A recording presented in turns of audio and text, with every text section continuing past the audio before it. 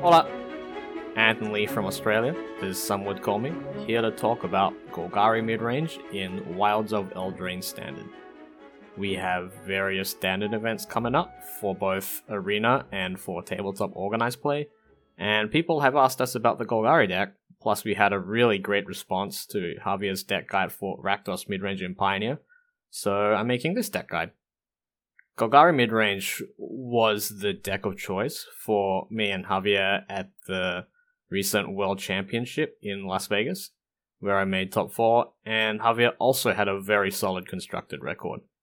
Javier and I have had a lot of experience with midrange decks over the years, and although obviously we still have quite a large range in terms of what we are happy to play, I mean, we played Tron at the last Pro Tour, I do think we have some particular expertise in this specific area, and that's why we played this deck. So, in terms of what to expect from the deck, well, I would say Golgari Midrange is definitely one of the decks of all time. I know that, usually it's the trend that when you do well with a deck that you proclaim that it is a really strong deck, deck is cracked, whatever. But I don't think that's true for this deck. It's just a consistently fine deck, and that was very much our expectation going into the event. That doesn't sound very attractive, obviously, so why play Golgari? Well, it's hard for it to be the best deck in any given field, but it's also very, very hard for it to be the worst or even particularly bad, which is actually a fairly appealing spot for standard decks usually. You really need to be familiar with whatever deck you play in standard, because matchups are complex. Specifically, they're dynamic. So you have to get good at playing different kinds of games within the same matchup, which makes it a more difficult task to fully understand a matchup. And there are quite a lot of different decks that are competitively relevant, since there's not that large of a gap between the best decks and the next best decks, so you have a lot of those complex matchups to get through. Plus, the games generally go long, which means both that you have a lot of decisions to make, and that you need to make those decisions at a reasonable pace in order to finish rounds on time. So, I would usually recommend just playing whatever you play most effectively within standard, within reason. So, if you play Golgari particularly well, or if you just enjoy playing this kind of grindy midrange deck, it's definitely good enough to be your contextually best choice for a tournament. So, I'm definitely not advocating for Golgari midrange as the best deck in the format, or anything like that, but hopefully we can help you be able to submit Golgari midrange while being able to pilot it comfortably and well, which is the most important thing in standard. For this deck guide, I'll start by talking about midrange decks in general, because I think that would be useful to go over before comprehensively covering the cards in the deck, why they're there and how they all fit together. Then make a brief note of the relevant tabletop play logistics for the deck, and round out with a quick overview of various key matchups. For reference, that's the kind of structure I'm hoping our future deck guides will follow, and if you feel that you're happy with that, or you'd like to see more or less of some of the elements of the guide, let us know. Let's quickly define what a midrange deck really is. I think that fully understanding this would be generally useful for discussing this deck and similar decks in a sensible way, and it's also helpful for informing how we play with the cards. I think that midrange decks are conceptually not very well defined, or at least not very well understood by many players. If you asked a lot of players what a midrange deck is, you will often get answers that aren't very specific or very practical. For example, saying that a midrange deck tries to grind people out, which just makes it sound like a control deck, or that a midrange deck likes to use a lot of 2-for-1s or play all the best cards, which is not necessarily true, or that a midrange deck tries to get a lot of value, which is a pretty nebulous concept. And with all of these answers, it's hard to do much with these ideas. A better answer to the question, what is a midrange deck, would be that midrange decks sit between aggro decks and control decks. And that is overall correct, but I think it doesn't quite get there as a functional definition because it doesn't address how that translates into an actual plan. So I would suggest thinking of midrange decks as aiming to be able to play the role of either the aggressive deck or the controlling deck in any given game or matchup. Midrange decks are not quite simply slower than aggro and faster than control. They are trying to actively take on one of those roles in each game.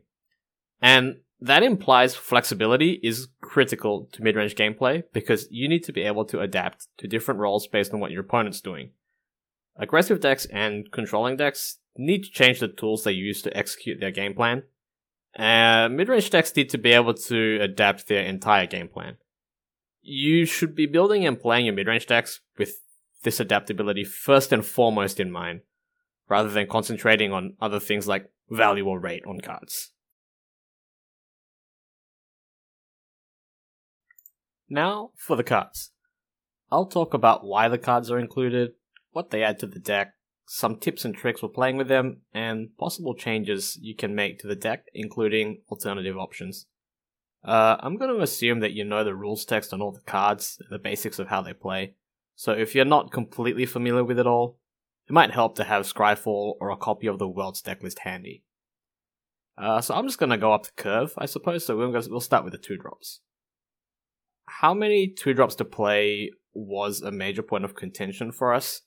It's something that's fundamental to how we build the deck, and it was very difficult because it was very important, I suppose, but also not completely clear.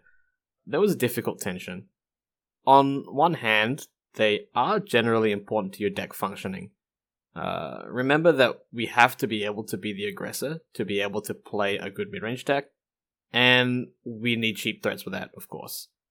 And they improve our other cards, especially cheap interaction, as they make those more punishing. For example, often our best curves involve starting with a 2-drop into another 2-drop plus either duress or cutdown, depending on which one is good in the matchup. On the other hand, though, the 2-drops after Dread Knight are not very strong cards individually, so drawing too many of them is often problematic because they don't scale very well late game, despite having some relevant abilities there. The fact that they have these late game abilities at all is what makes them contenders to be included, as opposed to be ones that we're actually happy to have in our deck.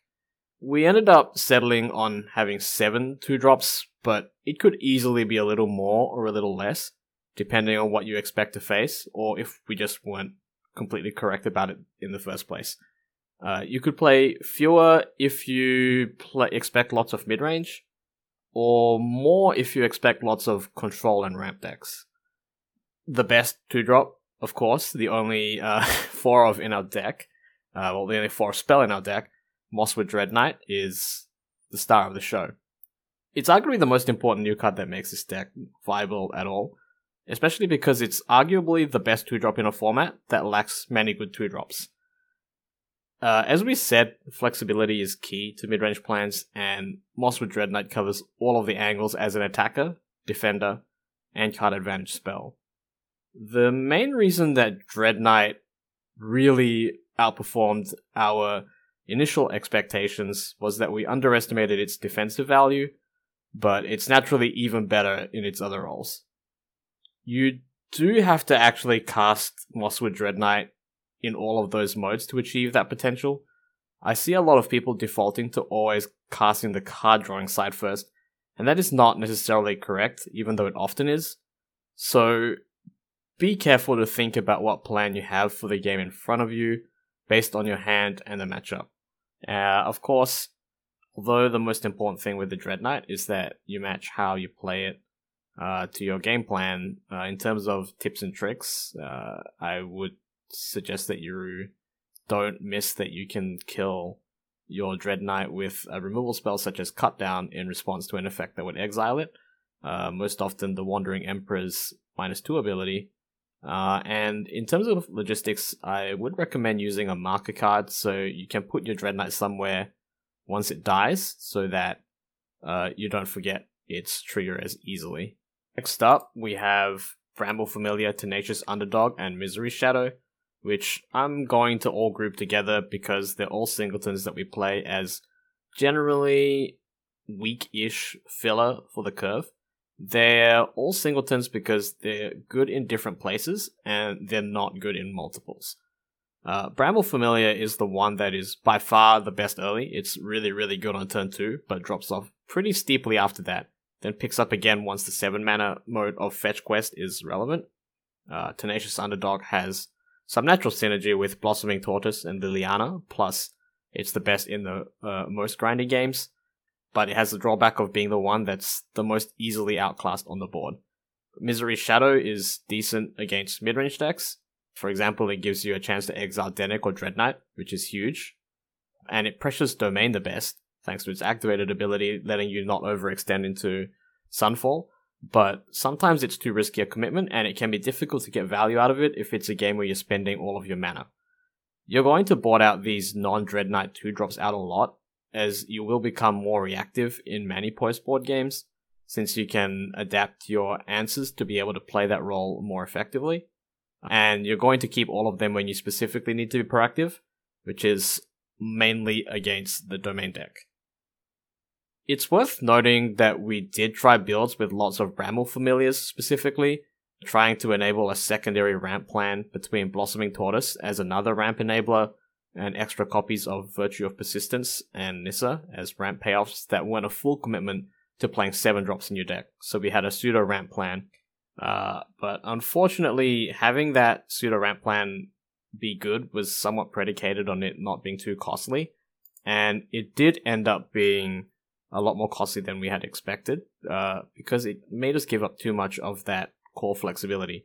Specifically, the ramp plan plays quite poorly with playing a lot of 1-for-1 interaction and Liliana of the Veil, as those tend to make the game smaller, and with the ramp deck you want to play high resource games.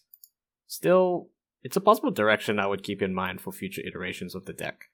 Here I'll discuss a couple of options for the 2-drop slot that we seriously considered and could be good in different spots. The one that was the last for us to decide on was Tough Cookie, Limited All-Star Tough Cookie. This one was a little more speculative, obviously, but after trying it, it was quite good against aggro and really outstanding against control and domain. The problem was, of course, that it was decidedly underwhelming in mid-range matchups. So it's good against decks trying to remove all of your creatures because it represents the most stats out of one card, and against sweepers specifically, it excels because with other food, presumably from a Restless Cottage or another copy of Tough Cookie, it can play as a hasty attacker that threatens much more the following turn. So the specific example that came up was you can follow up your opponent's Sunfall by playing Tough Cookie, animating the existing food, attacking for 4 haste damage, and then threatening to attack for 10 damage the following turn, which is a lot of power, a lot of pressure that comes out of a 2-drop. We honestly weren't sure if Tough Cookie was okay to play as a singleton, because it's so much stronger in multiples, exactly because of that scenario. Javier didn't really like the sound of playing a singleton cookie, but Nathan didn't see a reason that he found compelling that we couldn't play a singleton cookie.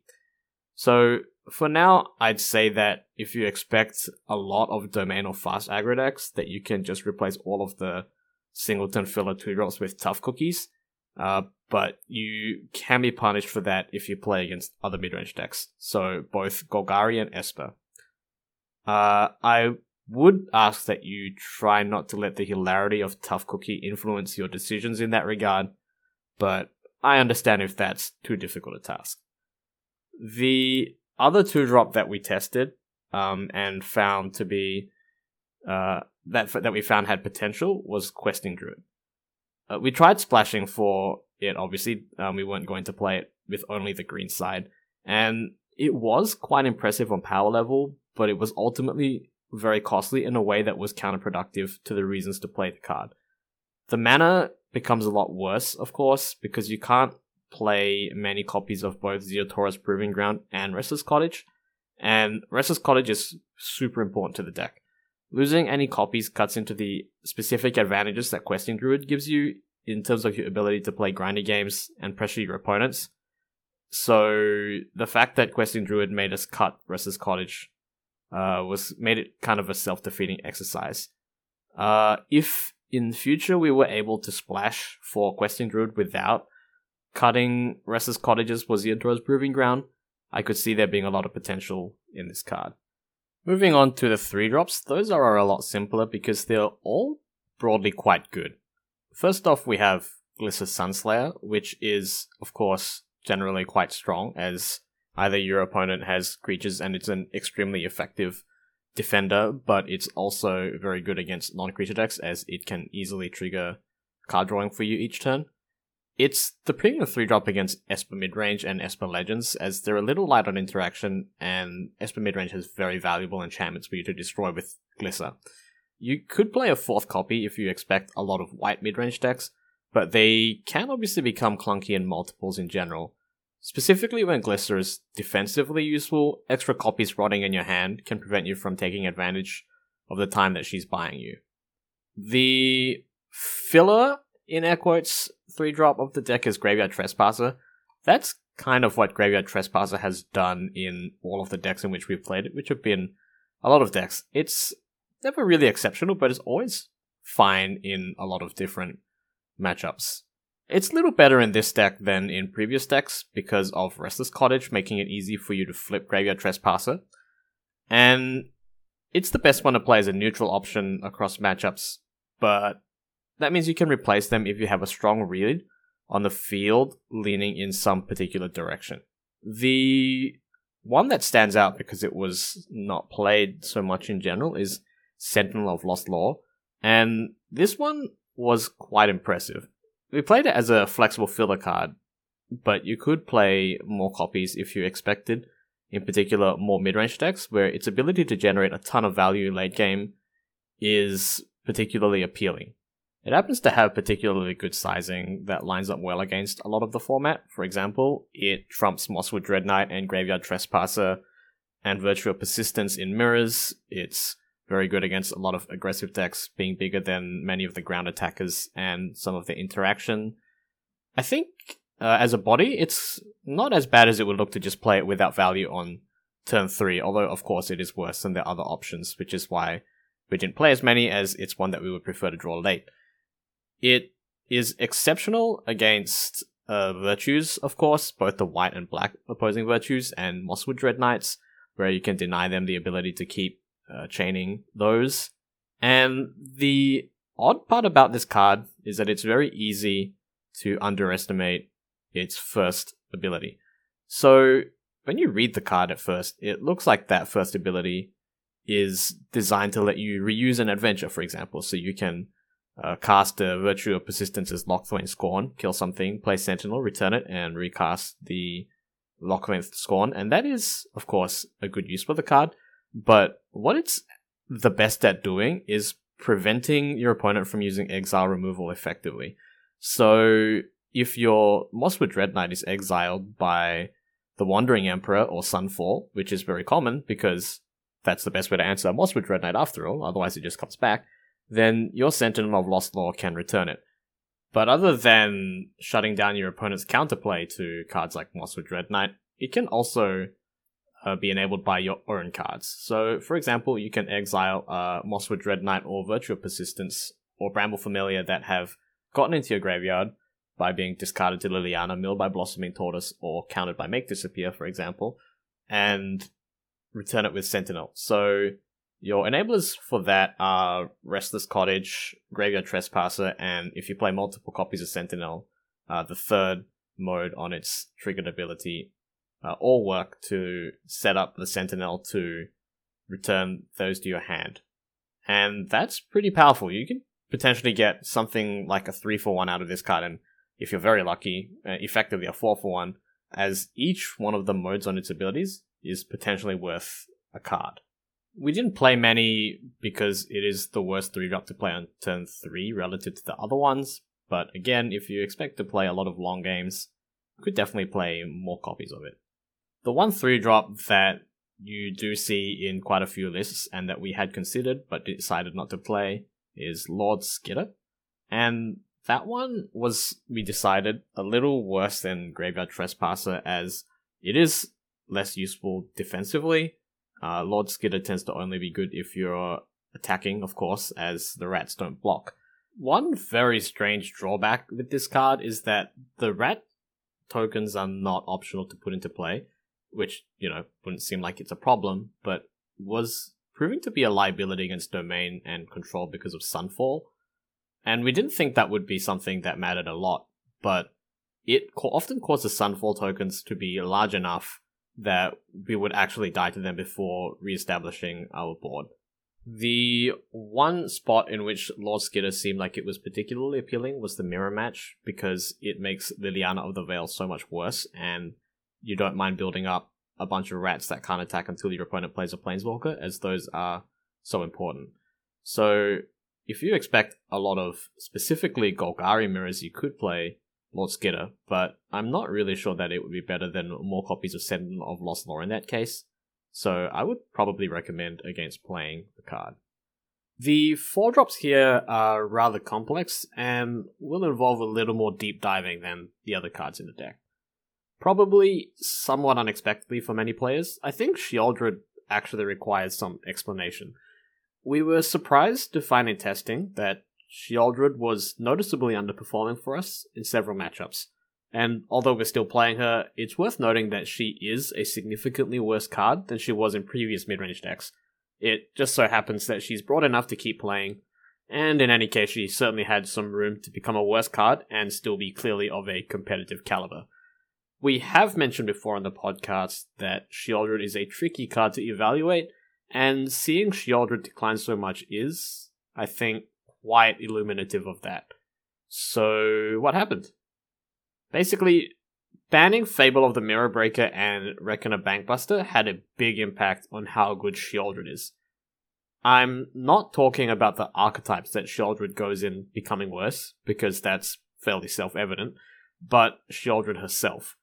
That might not seem intuitively clear, but the reason is that Sheoldred is good in a similar way to Murktide Regent in Modern, which might seem like a strange comparison at first.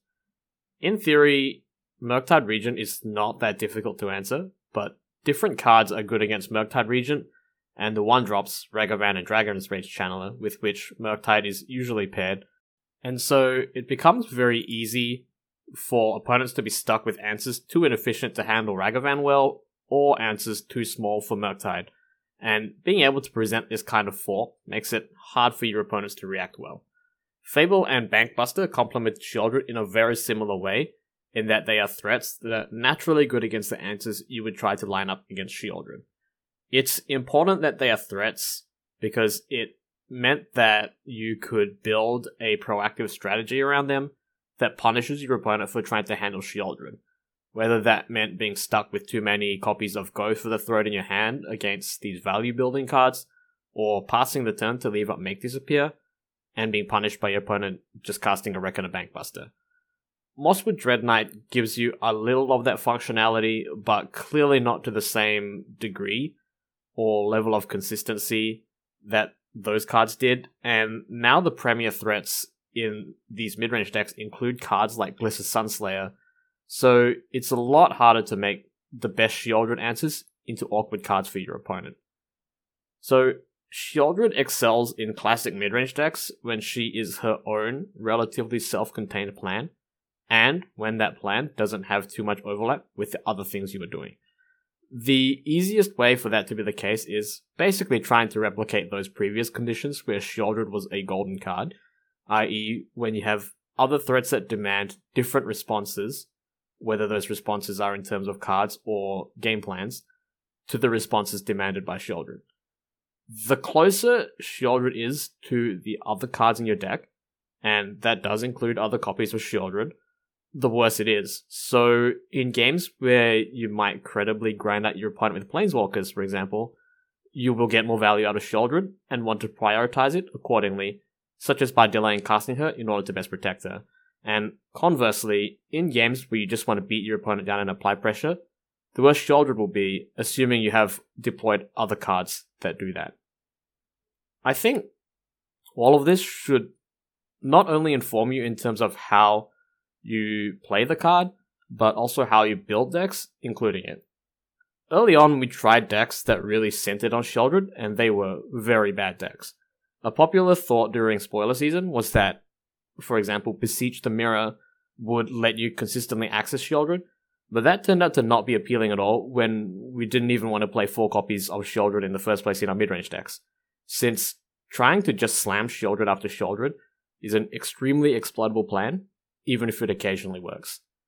You should also be very careful in how you deploy Sheoldred, and you want to look to be the one punishing your opponent with it by making other plays, including sometimes no play at all if you can wait and create a better position for her later, when they're in good positions to punish her, rather than being the one taking an early tempo loss by jamming her too aggressively. In general, it's very, very important that we step back and examine why these good cards are good, and it's not enough to simply recognize that Sheoldred is really good. We need to break down exactly why she's good so we know how to build the best decks with the card and play the card to the best of our ability. Sheoldred does have a high enough power level that she's still a worthwhile inclusion for now, but not one that I would consider locked, and you definitely shouldn't just be jamming Sheoldreds into your deck box or onto the battlefield and assuming that all will work out well. It's probably good enough for some wins, but, we're not looking for some wins as competitive players. We're looking for as many wins as we can get, and that involves being thorough even with things that might seem to be obvious. Going back to wanting cards that work differently to Sheoldred, that's where Blossoming Tortoise comes in. It's a threat that's a lot more acceptable to play into removal since it can generate value immediately. In particular, it's a threat that you can play into a sweeper since digging for a Restless Cottage or Mistress Foundry is the best way to continue applying pressure through a potential Sunfall. When you play against decks with Sunfall, that's how you should aim to use a Tortoise. It should, ideally, be the last threat you commit to the board before the Sunfall, and you can keep the other threats in your hand. Against other midrange decks, it enables you to go over the top of them not only by letting you reach enough mana to deploy Virtue of Persistence or a full price Nissa, but also because multiple cottage activations is a very fast clock and difficult to handle. Tortoise is, rather fittingly, a slow card. It's a tortoise, and so it's weaker whenever you are under pressure and stronger the more interaction you and your opponent have. We did consider playing some lands to support the tortoise to avoid the obviously pretty awful scenario of its trigger whiffing, such as Field of Ruin and Riveteer's Overlook, but decided that these lands were a little too poor in their own right to be worth improving Tortoise's trigger, and accepted that it would sometimes miss on lands. There are definitely cases in general where you have to accept some risks like this, even though they feel particularly bad when you do catch the short end of things. I don't think the Tortoise is a particularly powerful card. It's solid, but not particularly powerful. But I think it fits well in the deck because it both provides a new angle to the deck in being able to go over the top of opponents and still does contribute to pressuring opponents where that's an important part for you to play because it helps you apply pressure through Sunfall, which is otherwise the best card at bringing your offenses to a halt. Another 4-drop option that we tried very briefly and didn't play, but which I think now looks very promising in the new metagame is Archfiend of the Dross. It naturally has a similar weakness to Sheoldred in terms of its susceptibility to spot removal, but the specific thing I like so much about Archfiend of the Dross now is the emergence of the new build of the Soldiers deck and the confirmation of a strong presence of Esper midrange decks. It's not actually particularly strange for Sheoldred to become overwhelmed by opponents who can just build big board states that you can't attack through with Sheoldred effectively, and they end up going too wide around you and knock you out in a couple of big attacks. Soldiers does that by amassing huge amounts of cardboard with Knight Errant of Eos and other card advantage creatures like Zephyr Sentinel rebuying Resolute reinforcements or recruitment officer activations, and Esper midrange can use Virtue of Loyalty to make its boards big enough to trump Sheoldred while not worrying about taking damage from her in the process. Archfiend races those boards very convincingly, both by conventionally attacking as a huge flyer and, maybe sometimes you get some incidental damage in because they can't block some of your creatures, or by spending some of your cut downs, or you can just deal them a huge amount of damage with Gix's Command or Path of Peril. I think Archfiend is the most similar to Sheoldred, so that's the card I would replace if I decided to play Archfiends, which is something I'd be interested in doing if I expected a lot of soldiers and or white midrange decks. Archfiend is going to be worse than Sheoldred against most other decks, particularly Mono Red and Domain, where Sheoldred punishing up the Beanstalk and Courier's Briefcase is pretty significant, but they're close enough that I'd highly recommend trying this out in light of where we might expect the metagame to go, though of course we didn't play enough with it for me to be completely confident in this. The other 4-drop that we tried was Phyrexian Obliterator, which required a rework of the mana base, and was paired with Bushwhack. The reason to do that is that it gives you an excellent way to punish Domain, because Obliterator plus Bushwhack often wins the game on the spot if they tap out for Atraxa. And in fact, the version that we had featuring this combo felt like it was actually a little favoured in the Domain matchup. Unfortunately, Obliterator had the issue where a mana base that supports its very taxing mana cost can't also support Blossoming Tortoise, and combining Obliterator and Sheoldred led to the issue that I talked about before, which is that you end up with too many of a similar kind of threat punished by the same cards, in this case spot removal, so there wasn't really an acceptable combination of enough 4-drops that included Phyrexian Obliterator. I was surprised though that Bushwhack proved to be quite a solid card though, and I could see playing that in various green decks, including this one, as something like a utility land if that was an effect that we needed. Here, I'll talk a little about the sideboard. Most of it is about letting you adjust your interaction to fit your opponents better. You probably won't need much explanation as to when cards like Duress or Go for the Throat are good or bad, and when to switch these around, so I'll focus on the other cards. Path of Peril is mostly intended to play similarly to Gix's Command, and you are usually trying to just use it as a wall breaker, so you want to have both players building up creatures and then drop one of these as an asymmetrical sweeper that lets you end the game quickly from there. The main exception is Mono Red, where you really want to cut off their pressure, because trying to establish creatures first is easily punished by the removal spells such as Witchstalker Frenzy, and they have a harder time closing out the game without the early damage. Phyrexian Arena was an absolute all-star for both me and Javier in our event, and it honestly surprised both us and apparently several of our opponents at how effective it was.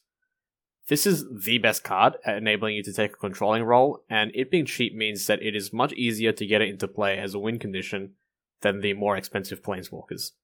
The damage is too punishing against Mono Red, so you don't want it there, but surprisingly you actually want Phyrexian Arena against other aggro decks.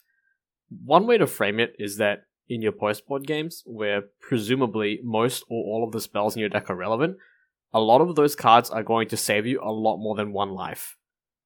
Arena is obviously not only good at letting you play a control plan against aggro, it naturally excels at its intuitive use as a grindy card, which lets you outgrind potentially just about any deck, whether that's mirror matches, control, domain, enchantments, whatever.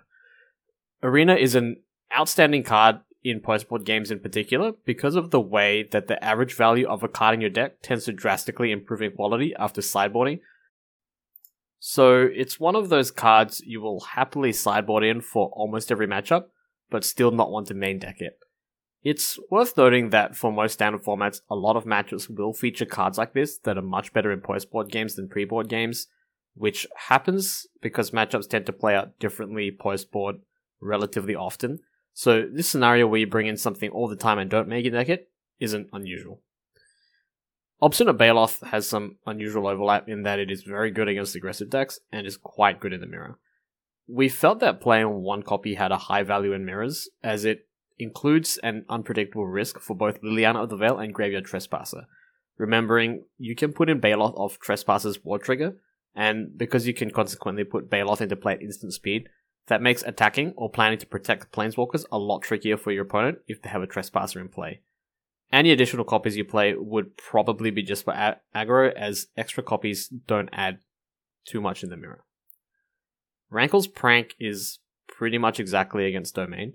I suspect you don't want it against control decks because of the way the games play out with a lot of resources, though I could see changing my mind about that, and it might have some applications against slower creature decks, but I think your own creatures are defensively strong enough there that this card would play too awkwardly with them. Prank is powerful against Domain for the same reasons as Liliana. They need a lot of resources to function, and even if you are technically incurring card disadvantage most of the time when you use the Prank, it's much more damaging for them than it is for you, and Prank gives you some coverage similar to Liliana. After all, they are somewhat similar cards, where you don't want to play too many dedicated removal spells, but still need to get rid of errant Topiary Stompers and Archangels of Wrath. Okay, well, those were the actual cards in the deck. Here I'll make a brief note of the logistics of playing the deck with actual cards.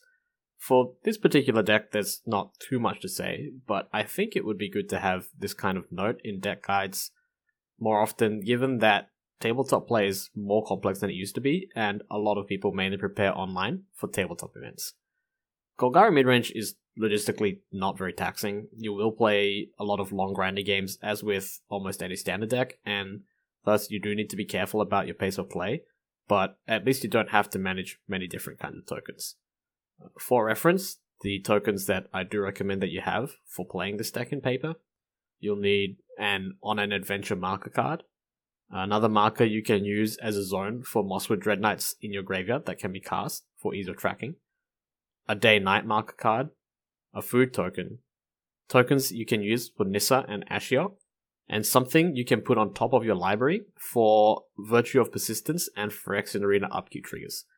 You might also need some more tokens for any cards you've added, such as Rats for Lord Skitter or Mites for Murex. Alright, finally I'll get to quickly covering the major matchups in Standard, such as how to sideboard in each of them and what your plan should roughly be.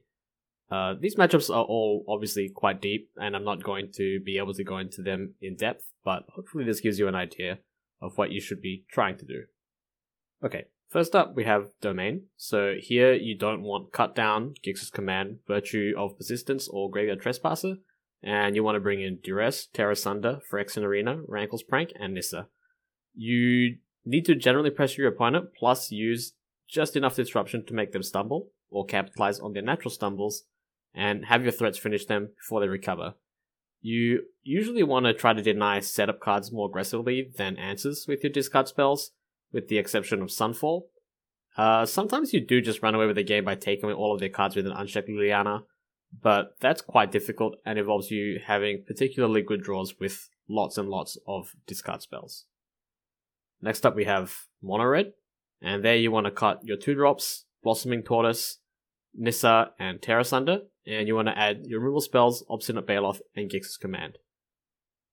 Duress is fine here. You don't want a lot of them, but you can keep the ones you have main deck, mostly because they protect Sheoldred, and sometimes you can really disrupt their curve by taking Kumano, faces Kakazan, for example. The rest is all pretty intuitive, since this is a classic simply aiming to not die sort of game, and then you have your individually more powerful cards take over. Try to make plays that don't let them use the removal to push damage. That will usually involve prioritizing spending removal spells rather than putting blockers into play, simply because your opponent is really good at interacting with blockers, but not spot removal. That even applies to things like Sheoldred, which seem like they would just win the game if unchecked, because they are very good at checking Sheoldred post-board especially. Watch out for your opponent trying to juke you with non-creature threats, and consider bringing in more copies of Duress if that's something they are leaning into.